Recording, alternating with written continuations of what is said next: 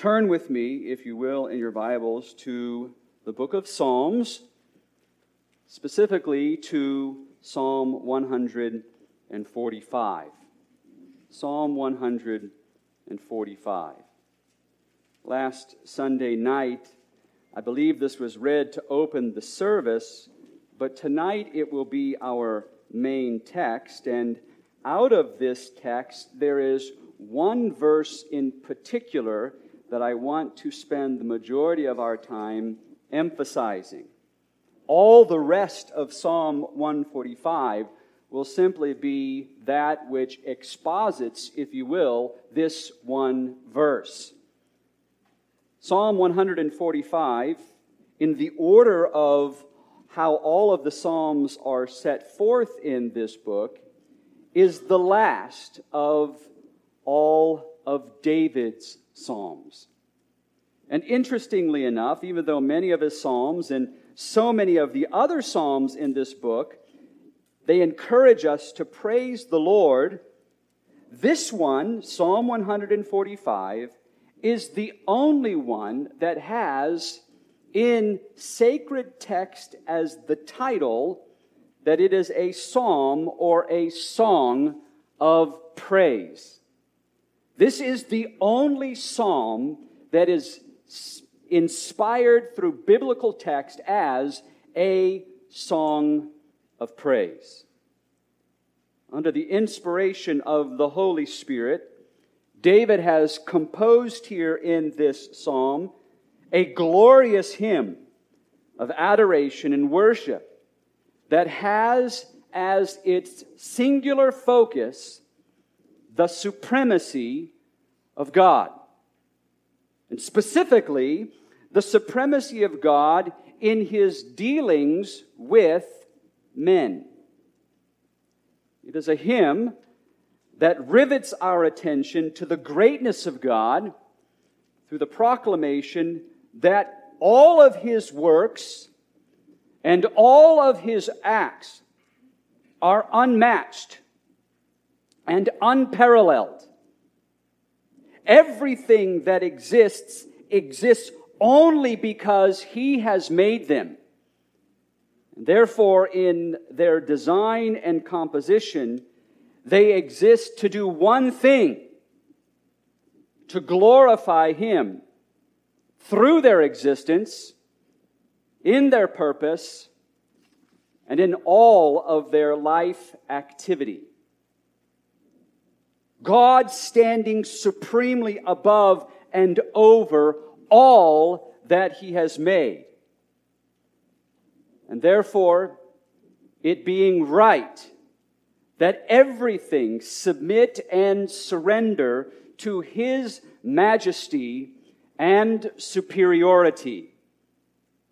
Indeed, as we will see here in this psalm, everything looks to God alone for their sustenance and provision, for even the most basic of necessities and needs. Therefore, everyone and everything must reserve and offer unto Him the highest and the truest and the heartiest of praise. For He alone is worthy of it. If I could sum up the entire message tonight right here at the beginning, let me say this. Our God sits supreme in the heavens. He does here on earth whatever He pleases. Therefore, all peoples must give Him praise. In the customs and traditions of the Jewish liturgy, Psalm 145 was to be recited in full at least 3 times a day. In fact, even to this day, you might find those that are Orthodox practicing Jews and they will recite Psalm 145 3 times throughout the day. Psalm 145 is an everyday psalm, a song of praise that should flow from our hearts continuously, and one in which we rehearse over and over and over again, both to ourselves and to those that are around us, and even to God Himself, that He is glorious and majestic and sovereign and supreme, and that our entire dependency is solely on Him. So to this end, I invite you to read with me Psalm 145. Follow along with me as I read, and pay careful attention to how David focuses on the supremacy of God. This is a song of praise of David, and he sings, "I will extol you, my God, O King, and I will bless your name forever and ever. Every day I will bless you, and I will praise your name forever and ever. Great is the Lord, and highly to be praised, and His greatness is unsearchable. One generation shall praise your works to another, and shall declare your mighty acts. On the glorious splendor of your majesty, and on your wonderful works I will meditate. Men shall speak of the power of your awesome acts, and I will tell of your greatness. They shall eagerly utter the memory of your abundant goodness, and will shout joyfully of your righteousness. The Lord is gracious and merciful, slow to anger, and great in loving kindness. The Lord is good to all, and His mercies are over all His works. All your works shall give thanks to you, O Lord, and your godly ones shall bless you. They shall speak of the glory of your kingdom, and talk of your power, to make known to the sons of men your mighty acts, and the glory of the majesty of your kingdom. Your kingdom is an everlasting kingdom, and your dominion endures throughout all generations. The Lord is faithful in all His words, and kind in all His works. The Lord sustains all who fall, and raises up all who are bowed down. The eyes of all look to you, and you give them their food in due time. You open your hand and satisfy the desire of every living thing. The Lord is righteous in all His ways, and kind in all His deeds. The Lord is near to all who call upon Him, to all who call upon Him in truth. He will fulfill the desire of those who fear Him. He will also hear their cry and will save them. The Lord keeps all who love Him, but all the wicked He will destroy. My mouth will speak the praise of the Lord, and all flesh will bless His holy name forever and ever. Would you pray with me? Father, what can we add to these words? Words which have stood the test of time and of men. That God, you are worthy to be praised in all things. So I pray that as we spend these next moments extolling the glory of you and of your name, that you would be pleased with our expression of worship to you tonight, through both the preaching and the attentiveness that we give to your holy word. We pray this in the name of Jesus. Amen. As we've read through Psalm 145, I'm sure that you notice that there are many beautiful expressions of God's attributes. Indeed, Psalm 145, all by itself, seems to want to give us a Reader's Digest version, if you will, of the attributes of God, some of which we've even looked at over these past 6 weeks. His holiness is mentioned in this text. His wrath is His love. His omnipotence, His omnipresence, His goodness, they are all mentioned in this psalm, this hymn of praise. Yet in this text, anchoring all of these expressions of God's attributes and then exploding outward all expressions of praise, there is a statement that should have immediately arrested our attention when we came across it. It is a statement that is so succinct and so concise that even a small child can memorize it quickly and repeat it constantly. In this psalm, all other descriptions of God and His workings among men are traced back to this statement. And all praise that is offered unto the Lord is directly related to this statement. This statement is profoundly true in the highest sense. And we see it in verse 3. Great is the Lord. Great is the Lord. That statement reverberates throughout everything that David says for these 21 verses. Great is the Lord.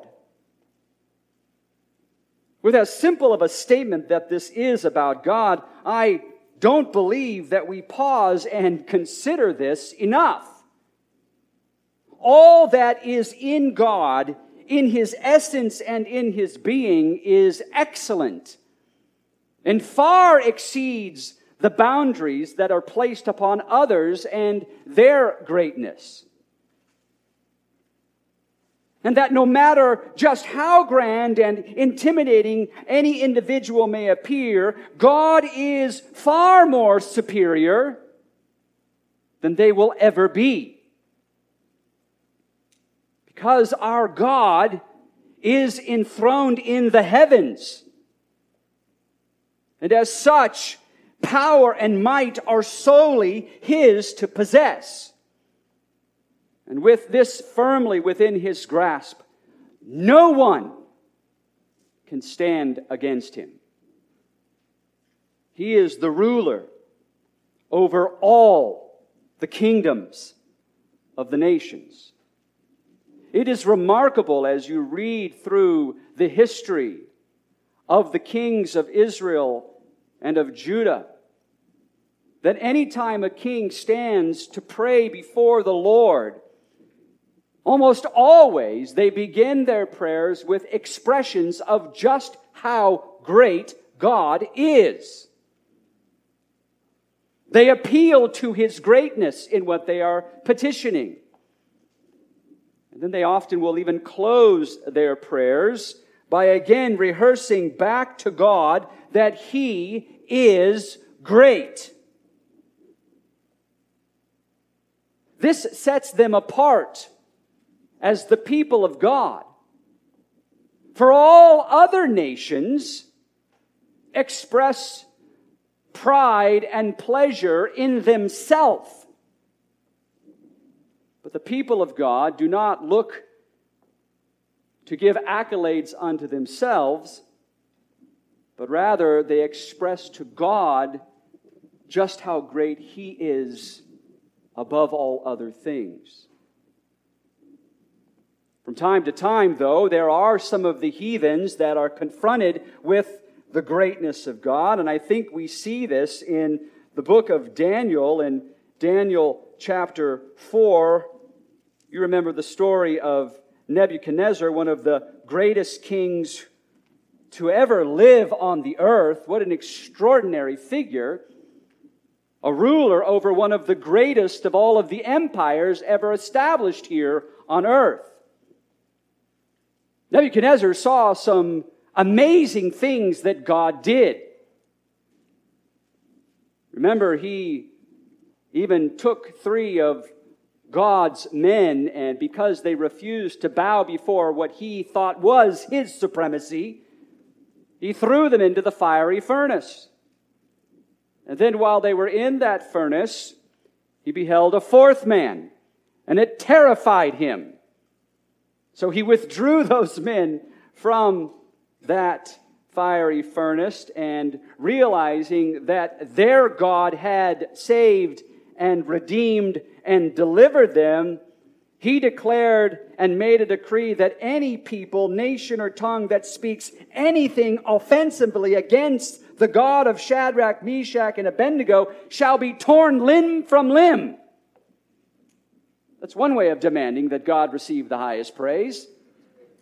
Threatened them with severing their arms and their legs from their body. But even Nebuchadnezzar himself did not pay heed to his own exhortation to always praise the greatness of God. Because as you move into chapter 4, we find that Nebuchadnezzar begins to look around him at everything that he has built, everything that he has made. And his heart being lifted up with pride, he begins to say, "Look at all that I have done." But no sooner do these words come out of his mouth than Nebuchadnezzar is put out to pasture.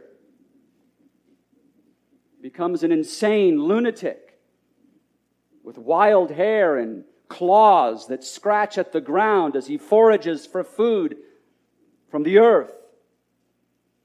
But when he finally comes back to his senses, he records what happens, and he records the account of his abasement with 2 expressions of high praise for the Almighty God. Look at what he says in Daniel chapter 4.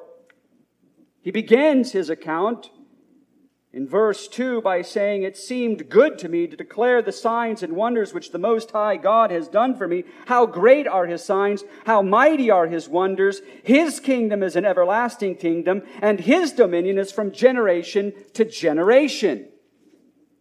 He then tells the story of how he had a dream, and then his heart was lifted up with pride, and he lost his mind. But then when he received his sanity back, it says that Nebuchadnezzar raised his eyes, verse 34, toward heaven. And he blessed the Most High and praised and honored Him who lives forever. For His dominion is an everlasting dominion, and His kingdom endures from generation to generation. All the inhabitants of the earth are accounted as nothing, but God does according to His will in the hosts of heaven. And among the inhabitants of the earth, and no one can ward off His hand or say to Him, "What have you done?" It is wise that kings and rulers not forget the supremacy of God. The last time I spoke in June on the holiness of God, I think I mentioned my particular fascination with the British monarchy and crown. And it's a real fascination. In fact, I'm currently reading a new book that was recently published entitled The Last King of America. It's a 784-page, I think, biography of King George III, the king that was over the United Kingdom during the American Revolution. It's a brilliant read. But in addition to my fascination of the British monarchy, one of my other fascinations are all of the grand churches and cathedrals that are scattered across the British landscape. In fact, I was recently watching a documentary of many of these majestic places of worship and how they were designed to pull the eye upward toward the heaven, and how the architect wanted those that walked in, the parishioner, to almost feel lost in that space as if they are diminutive and small in comparison. I've actually stood in the center of an enormous European cathedral, and you do feel incredibly small as those thick walls rise and the spires and dome dominate above you. But in addition to this, I also love music. Not just any music, but particularly I love majestic music. Gia was driving with me in the car tonight to church, and she asked if we could play some music, and so I put on some music, and it was majestic music. Big organs, loud brass instruments, rolling timpanis, crashing cymbals, and enormous choirs. This type of music is unbelievable to me. So when you combine all of these three fascinations of mine, royalty and cathedrals and music, into one, I can get the chills. And one of the things that I find fascinating about the modern British monarchy, even to this day, is that so often during national moments of commemoration and thanksgiving, you will find the Queen and her family gathered inside one of these magnificent cathedrals. And during the course of the service, there are readings from Scripture, there are prayers that are offered, there is an attempt at a sermon or a homily. But then, sprinkled throughout the service, there are hymns that are sung. Good hymns, rich hymns, deeply theologically and biblically sound hymns. And as you're watching these events, it is amazing. You'll hear the blast of a trumpet herald, and then the pipe organ joins, and then the percussion crashes, and the assembly rises. And it is an eclectic assembly, full of politicians and famous and maybe even infamous people. Politicians, sports figures, actors, lords and ladies, princes and princesses, anyone that is lucky enough to get an invitation to attend one of these events. But then there is none other there than the Queen herself. And what is remarkable is that as they all stand, they actually all sing. Their lips are literally moving in accordance with the words of the music. And whether they know what they are saying and singing or not, every one of them is declaring through these hymns the supremacy of God. It is unique and interesting to watch a reigning monarch sing, "Rejoice, the Lord is King." Praise to the Almighty. I mean, many of the songs that we sung tonight, I've literally watched with my own eyes the Queen of England sing. Because there is one that is higher than she. My friends, the supremacy of God is such that even the mightiest of creatures here on earth, there is an infinite gulf that separates them from any claim of greatness. from that of the claim of the Almighty. For God, in His being, is eternal. His existence is indisputable. His glory is inimitable. His sovereignty is incontestable. His majesty is incomparable. His mind is incomprehensible. His power is invincible. And His influence over everything, indomitable. In a word, God is great. Even if we were to take all of the world and all of the universe, the whole of the cosmos, and we were to put them in the balance, on the scales, against that of the Almighty, we would find that under the weight of God, they are nothing. All of the created order, in comparison to the Creator, would be nothing more than a small handful of dust, fine dust at that. Isn't that what the prophet Isaiah says in Isaiah chapter 40? Behold, the nations, verse 15, behold, the nations are like a drop from a bucket, and they're regarded as a speck of dust on the scales. Behold, He lifts up the islands like fine dust. Even Lebanon is not enough to burn, nor its beasts enough for a burnt offering. All the nations are as nothing before Him. They are regarded by Him as less than nothing and meaningless.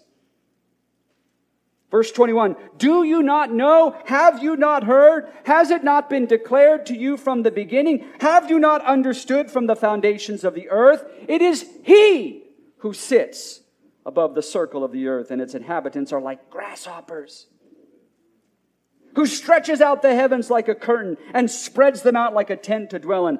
It is He who reduces rulers to nothing, who makes the judges of the earth meaningless. Scarcely have they been planted, scarcely have they been sown, scarcely has their stalk taken root in the earth, but God merely blows on them and they wither, and the storm carries them away like stubble. To whom then will you liken me, that I would be His equal, says the Holy One. God sits supremely over and above all that He has made.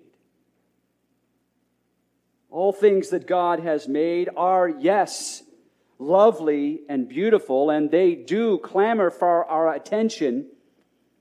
I'll never forget the first time I drove through that tunnel, and when you came out on the other side, you saw that magnificent scene of the Yosemite Valley stretched out before you.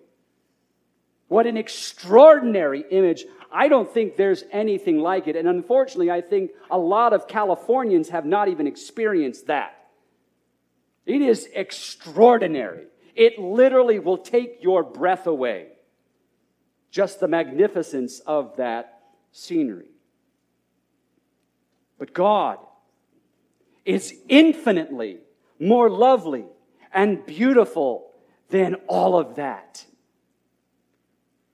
The things which God has made, while indeed spectacular, should do nothing but also pull our gaze upward into the heavens and the direction of His glorious beauty and supremacy. The greatness of His might and power far surpassing that of any human energy and effort. Which is why the psalmist back in 145 continues in verse 3 by saying that His greatness is unsearchable. That's another way of saying that the greatness of God is so profound you will never fully know it all. It is so wide, so vast, so deep, so broad. You'll never know just how big God is. I remember reading not too long ago about a new telescope that has just been thrown up into the sky, and from that telescope, men are able to see even further into the cosmos than they've ever seen before, and the images that are coming back from that are absolutely astounding. Yet it brings more questions than provides answers. They still cannot find the end of the cosmos. The reason being, because God is supreme over all that He has made.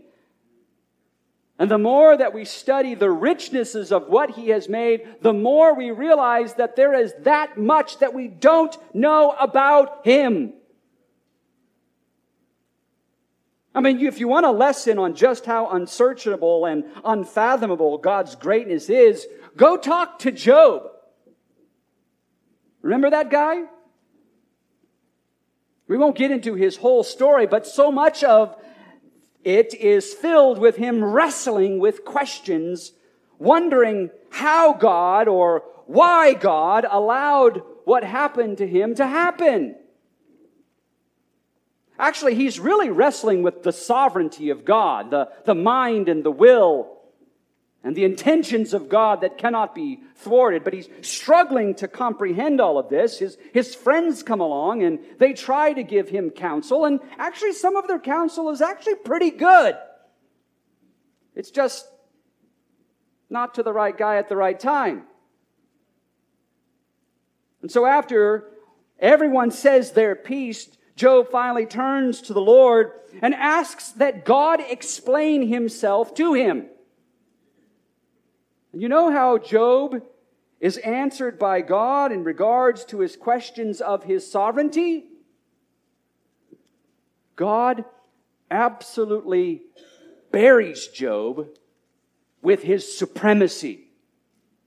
That's how He answers questions on His sovereignty. He elevates Himself that much higher. The Lord, Yahweh, towers over Job, speaking to him out of the dark whirlwind and demanding that Job pull his big boy pants on and be prepared to answer him like a man.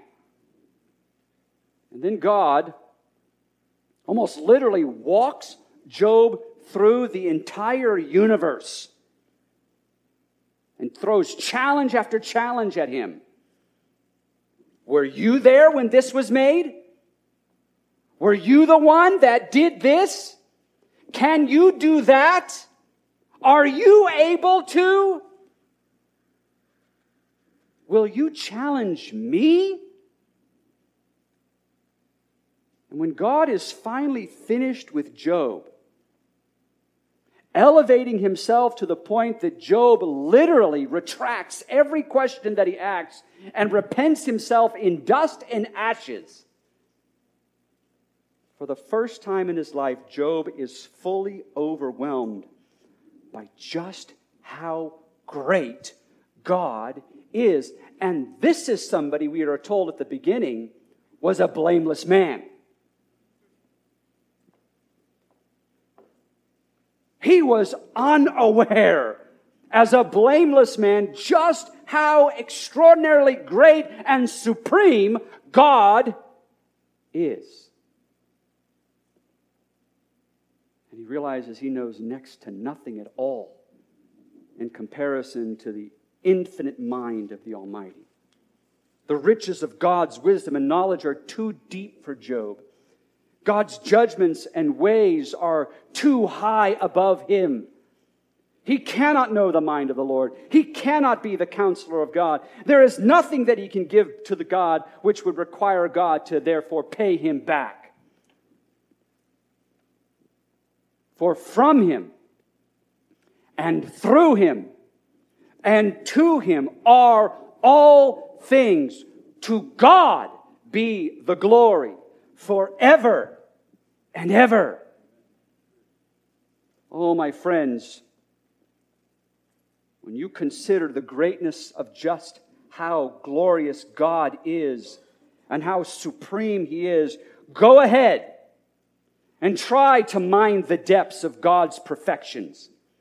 Just go ahead and spend an enormous amount of time trying to comprehend just how excellent He is. Seriously, I challenge you, go! Go spend the rest of your life immersed in the precious truths of this book, gazing intently upon the glorious mysteries of the eternal God.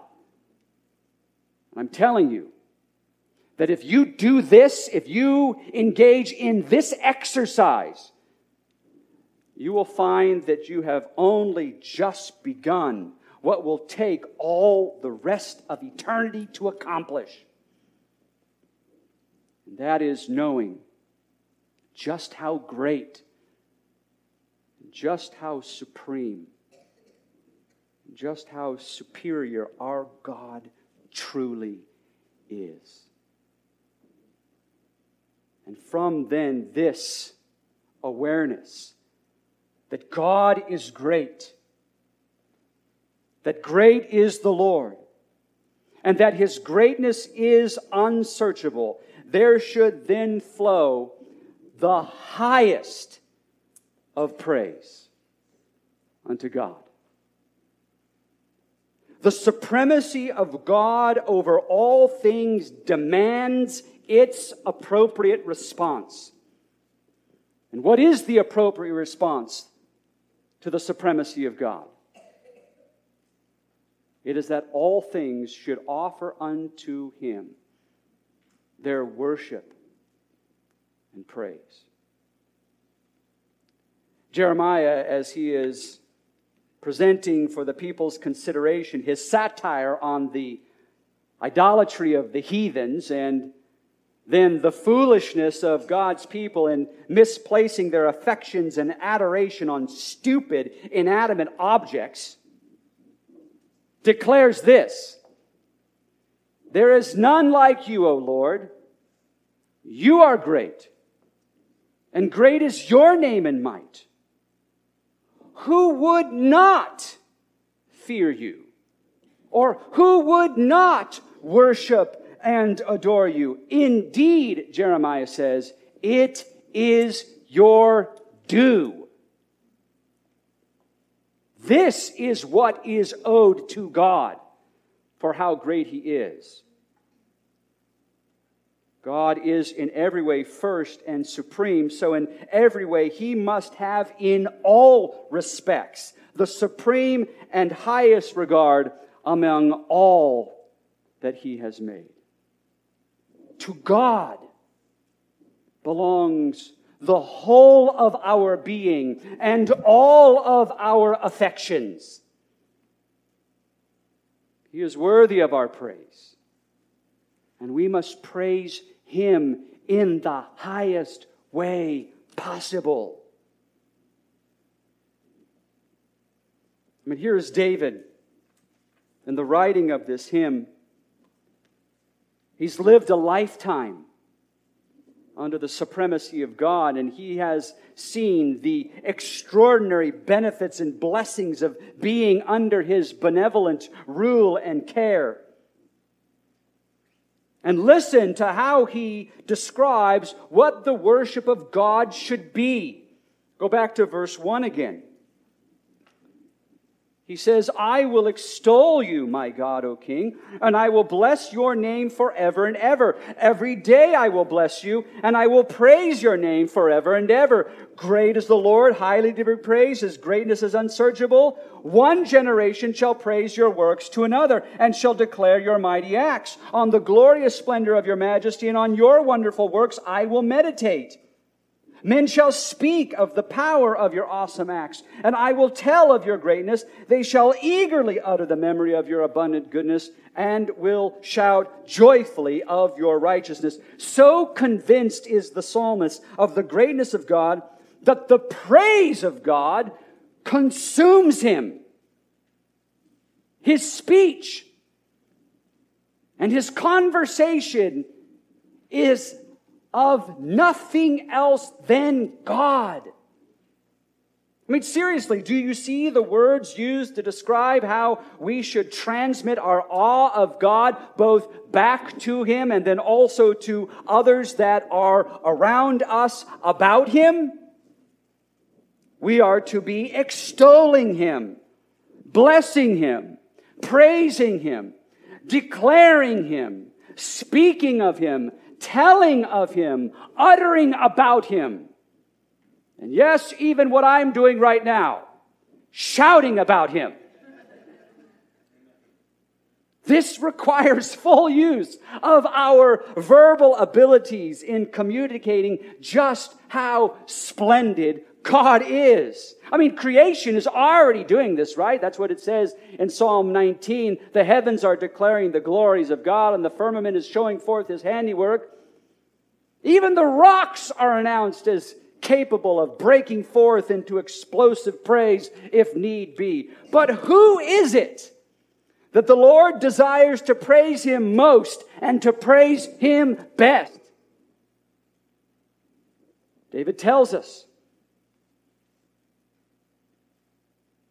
beginning with verse 8, the ones that should praise the Lord for His supremacy and greatness are those to whom the Lord has been gracious and merciful. The ones to whom God, in His patience, has been slow to get angry with, and is great in His loving kindness toward them. The ones to whom the Lord has been good,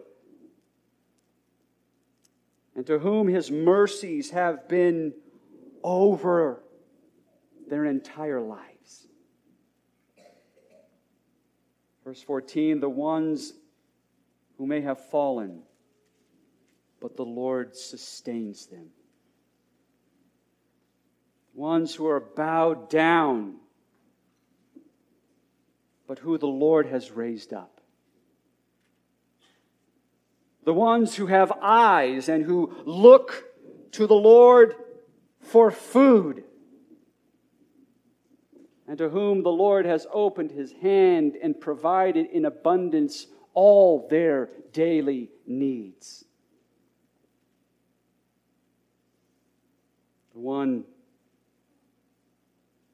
who has demonstrated that His ways are the right ways. The one to whom God has been kind in all of His deeds.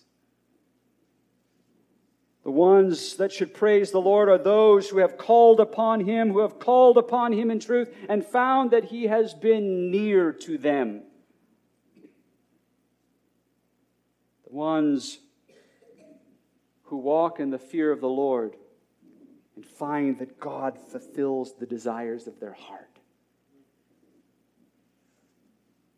The one who has cried to the Lord in their distress, and the Lord has saved them. The ones that praise the Lord with the highest of praise are those who love Him. And they love the Lord because He has given to them the assurance of eternal and everlasting security in Him. He preserves them. And yes, even the wicked, whom He will destroy, will spend all of eternity declaring that the Lord is great. And that should chill you. The primary occupation we are all to have in this life is that of extolling the Lord. As high and as great as He is, this is what our speech should aspire to measure up to. Every day, he says, continuously. No off days, folks. Every day that you wake up,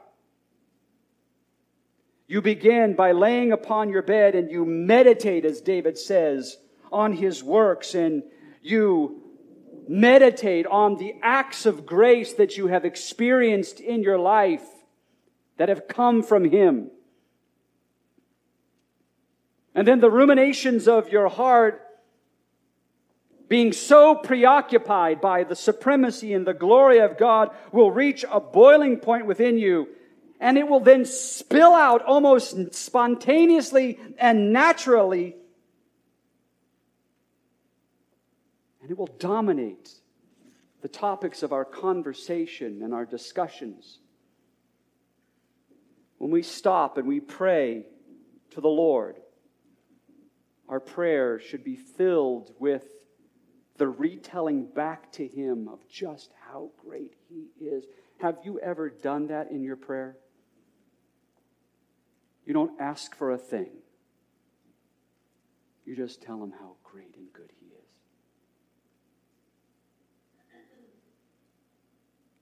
Our conversation should be so filled with the greatness of God that in our homes, the glorious truths of the greatness of God are transferred to our children and to the next generation.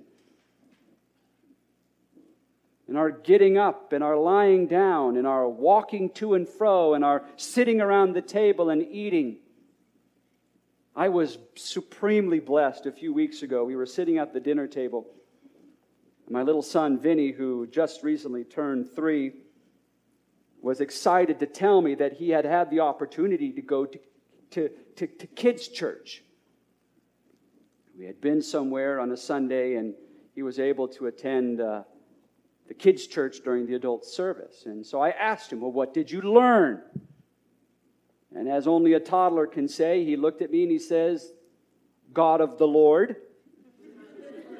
I don't know what that means, but God of the Lord, praise the Lord. I said, okay, what else did you learn? And then he said, as clearly as anybody has ever said, that He made the moon and the stars. Praise the Lord. That at a young age, a 3-year-old knows the supremacy of God. And that as he looks up into the sky and he sees the glory of the evening, he knows who put those stars there. He knows who put that moon there. It is God. And as we see our day and age spiraling into chaos, and men and women seek to elevate themselves as superior and supreme even to their own Creator, how much do our children need to know the supremacy of God? That God made them. And then as we step out of our homes, in our times of worship and corporate fellowship with the saints of God, submitting ourselves to the authority of His Word, to the headship of His glorious Son, and to the movings of His Holy Spirit among us. As we gather, we should talk to each other of the greatness of God. I'm going to be listening to you guys after we're done here tonight. Talk of Him. Talk of His glory. Then to our conversations as we move out into the world, moving among the lost, rubbing shoulders with those who are groping along in darkness and desperately needing the light of God's brilliant splendor to break forth in their life. My friends, lift up your voice in praise of our God. Give Him high and public praise. Give it to Him because of His amazing works. Declare His mighty acts to the people that you come in contact with. Speak of His power. Tell of His greatness. Utter the memory of His abundant goodness. Shout! Shout joyfully of His blessed righteousness, which has been given to you in exchange for your filthy rags. That should make us shout. Do all of this in such a way that you might be heard. And if you do this, praise God, you might find that someone not even a part of your conversation will overhear it. They will overhear what you are saying. And it will be the means of grace that draws another soul into His eternal kingdom. One of the men that I admire the most and who has influenced me tremendously, not only in my Christian experience, but also in the ministry, is a man by the name of John Bunyan. It is said of John Bunyan that if you pricked him, he bled Bible. In fact, if you read his great book, Pilgrim's Progress, what you will find is that the majority of all of the interaction and dialogue that takes place between all of those characters is almost verbatim, nothing but John quoting Scripture. It is remarkable how he takes obscure passages and he pulls it into everyday conversation. And I think one of the reasons why in Pilgrim's Progress there is so much conversation that occurs is because that is the means of grace in John's life by which he was brought to salvation. He was, by his own account, a wicked man. He had an occupation of going house to house selling his wares. And I want to read to you from his autobiography, Grace Abounding, what brought him to salvation. He says this: "But upon a day the good providence of God did cast me to Bedford to work on my occupation, and in one of the streets of that town I came where there were 3 or 4 poor women sitting at the door in the sun, talking about the things of God. And being now willing to hear them discourse, I drew near to hear what they were saying. For I was a brisk talker also myself in the matters of religion. But now I may say, as I heard them, I did not understand. For they were far above, out of my reach. For their talk was about a new birth, the work of God on their hearts, how also they were convinced of their miserable state by nature. They talked how God had visited their souls with His love in the Lord Jesus, and with what words and promises they had been refreshed, comforted, and supported, even against the temptations of the devil. Moreover, they reasoned of the suggestions and the temptations of Satan in particular, and told to each other by which they had been afflicted, and how though they were borne up under his assaults. They also discoursed of their own wretchedness of heart, of their unbelief, and did contemn, slight, and abhor their own righteousness as filthy and insufficient to do them any good. And methought they spake as if joy did make them speak. They spake with such pleasantness of Scripture and language, and with such appearance of grace in all that they said, that they were to me as if they had found a new world. Thus, therefore, when I had heard and considered what they said, I left them and went about my employment again. But their talk and discourse stayed with me. And also my heart was still with them. For I was greatly affected with their words, both because by them I was convinced that I wanted the true tokens of a truly godly man, and also because by them I was convinced of the happy and blessed condition of him that was such a one." He was literally brought to salvation in hearing women on the porch of their home as he's walking down the street, hawking his wares. They were not talking about the miseries of wifehood and the drudgeries of motherhood. They were not talking about the despair of the neighborhood and all of the gossip that was going on. They were sitting there on the porch of their home and they were talking about the greatness of God, and John overheard it. And the Lord used their conversation of high praise unto the Lord to bring another soul into His glorious kingdom. My friends, there are many still out there that need to know of this great God. They need to know of His glorious kingdom.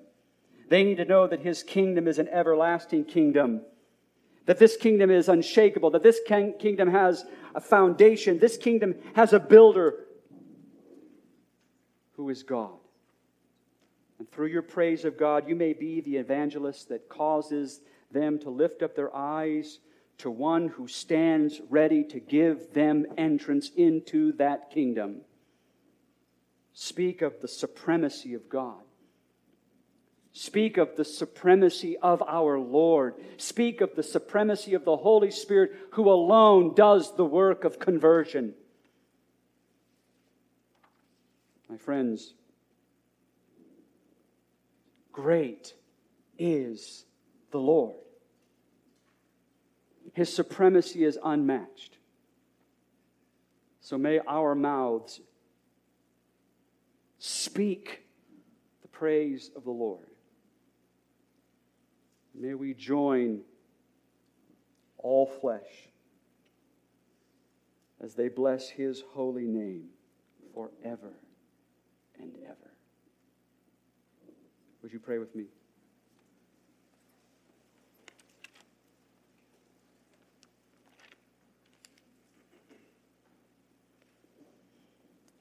Our Father, blessed are you. Yours, O Lord, is the greatness and the power and the glory and the victory and the majesty. Indeed, everything that is in the heavens and the earth, it is yours, and you have the dominion over it. And Lord, you have exalted yourself as head over all things. Both riches and honor come from you, and you rule over all, and in your hand is power and might. Therefore, our God, we thank you and praise your glorious name. Dear God, I pray that we would be a people marked by your greatness and your supremacy, that we would indeed lift up our heads and rejoice because you are our King, and that through the expressions of praise that we offer unto you, both in private and in public, that you would be pleased to inhabit those praises and to continue to do great and mighty things for your holy name's sake. We bless your name. We thank you for loving us and condescending to us in your Son, Jesus Christ, who, even though he existed in the form of God, did not regard it as something to be grasped, but emptied himself, and he took on the form of a servant, even that of a bondslave. And becoming obedient, he even was obedient to the point of death. But because of this, you have highly exalted him and given him a name which is above every name, that at the name of Jesus every knee should bow and every tongue confess that he is Lord, to your glory. Thank you for all things that we have received from your hand. We pray this in Jesus' name. Amen.